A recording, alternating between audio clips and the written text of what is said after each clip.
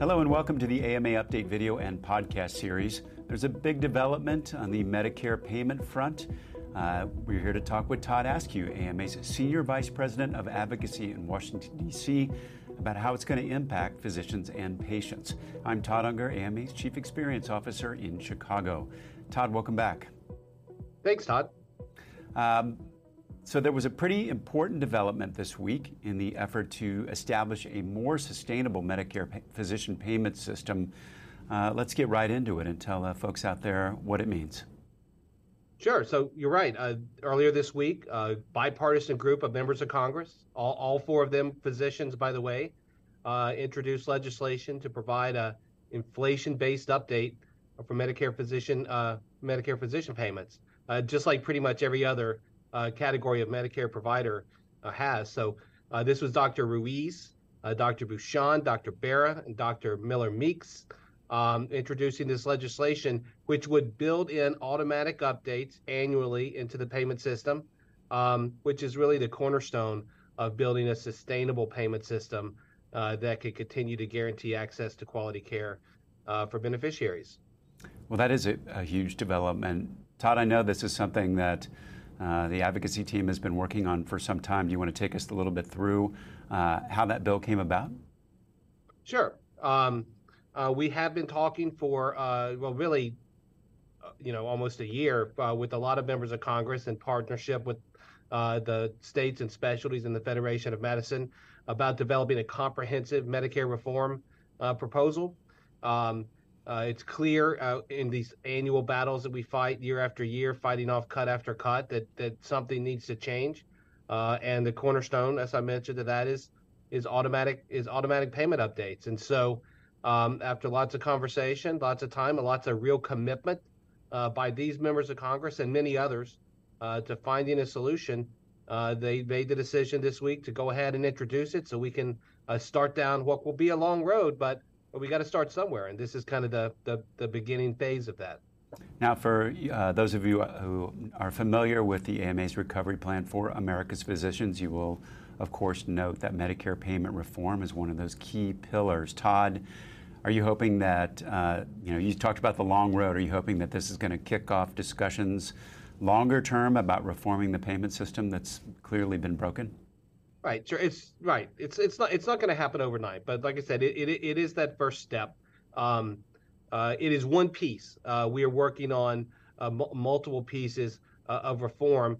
But this bill, and I should mention the number if people are interested in reaching out to the lawmakers to talk about it, is HR 2474. HR 2474. This is that piece that we begin our work, begin the process of educating members of Congress and their staffs about the need to include inflationary updates as part of the Medicare physician payment system. And this finally gives us something concrete that we can point to talk about, and an action we can ask people to take in stepping forward and supporting the bill. Now, I know that this is part of an overall comprehensive look that the advocacy team has been doing about a Medicare approach that makes sense long term. How does this particular one fit into that overall plan? So this is the one piece. There are other pieces that are out there that need to be developed and introduced and move forward to have more of a comprehensive reform of the system. Another key piece will be dealing with the way that Medicare applies budget neutrality to the Medicare physician payments. Essentially, payments go up for one set of services or new things come into the program. All the other services get cut in order to pay for that. So there's just this static pool of resources, and we're just moving the dollars around. And without the MEI update, without the inflationary update, that pool never grows. So we both have to grow that pool on an annual basis, and then we also have to make sure we do a better job at reallocating, through this budget neutrality process. Frequently, a misestimation will occur. They will assume that a new code or an increase to a code will generate a lot more spending than it actually does. Those cuts get made to every other code, and then that increase never materializes. And so those dollars that they cut from everybody else never get put back in the system. And so we need to change some things about that to make sure that we can go backwards and say, hey, you missed that estimate. You overestimated the amount of dollars that needed to be pulled out of the system to pay for it. So let's put those dollars back in. And also a relatively low number estimate, a $20 million change in spending triggers these budget neutrality cuts. And that was set in statute, in the 80s, I believe. So it's time to update that number. We think $100 million is a reasonable number before Medicare needs to trigger those cuts. So that's another key element of reforming part of that Medicare budget neutrality requirement to make sure it doesn't unnecessarily reduce resources in the physician pool. The other key element is fixing what we have now, the MIPS program and the APM program. Clearly, they are very confusing. They're not well aligned with each other. They're not really, a lot of the measures are not really clinically relevant. So what we want to do is have a more precise, relevant system that is not so burdensome for physicians to participate in. So that's kind of the third leg of this stool that is the overall reform package that we hope will come together for Medicare payments.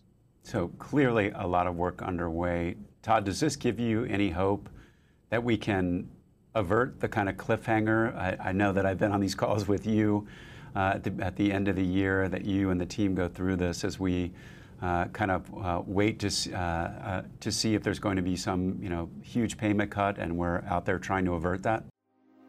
Medicine doesn't stand still, and neither do we. AMA members don't just keep up with medicine, they shape its future. Help move medicine, join the movement. Visit ama-assn.org/movingmedicine.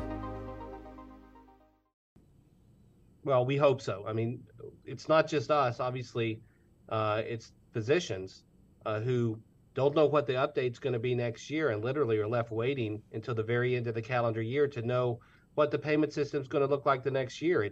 It reduces confidence. It makes people hesitate about making investments in their practice or changing the way that they provide care to the beneficiaries because they don't know what the payment system's going to look like, in the coming year.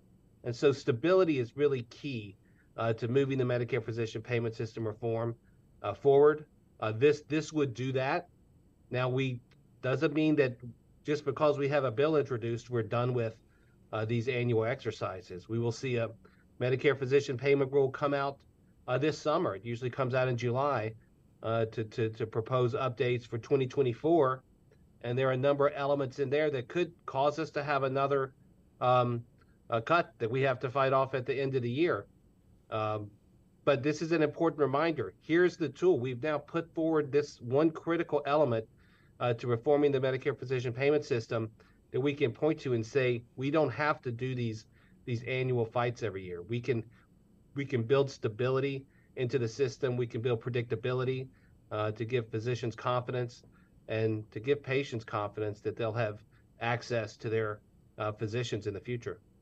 Todd, as we continue to move forward with advocacy efforts on Medicare payment reform, why is it so important for physicians to get involved, and what is the best way for them to do that?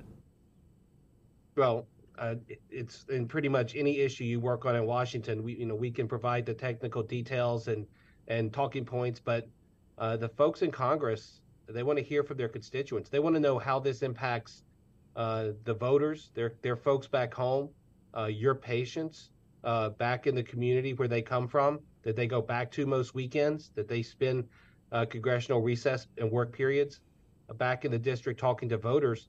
And so they need to hear from the voters. They need to hear from physicians in their community about how important it is that we build some stability into the Medicare physician payment system. They need to understand how what type of decisions practices have had to make because of the instability, because of this stagnant pool of resources that really hasn't grown very much, in terms of annual updates over the last 20 plus years.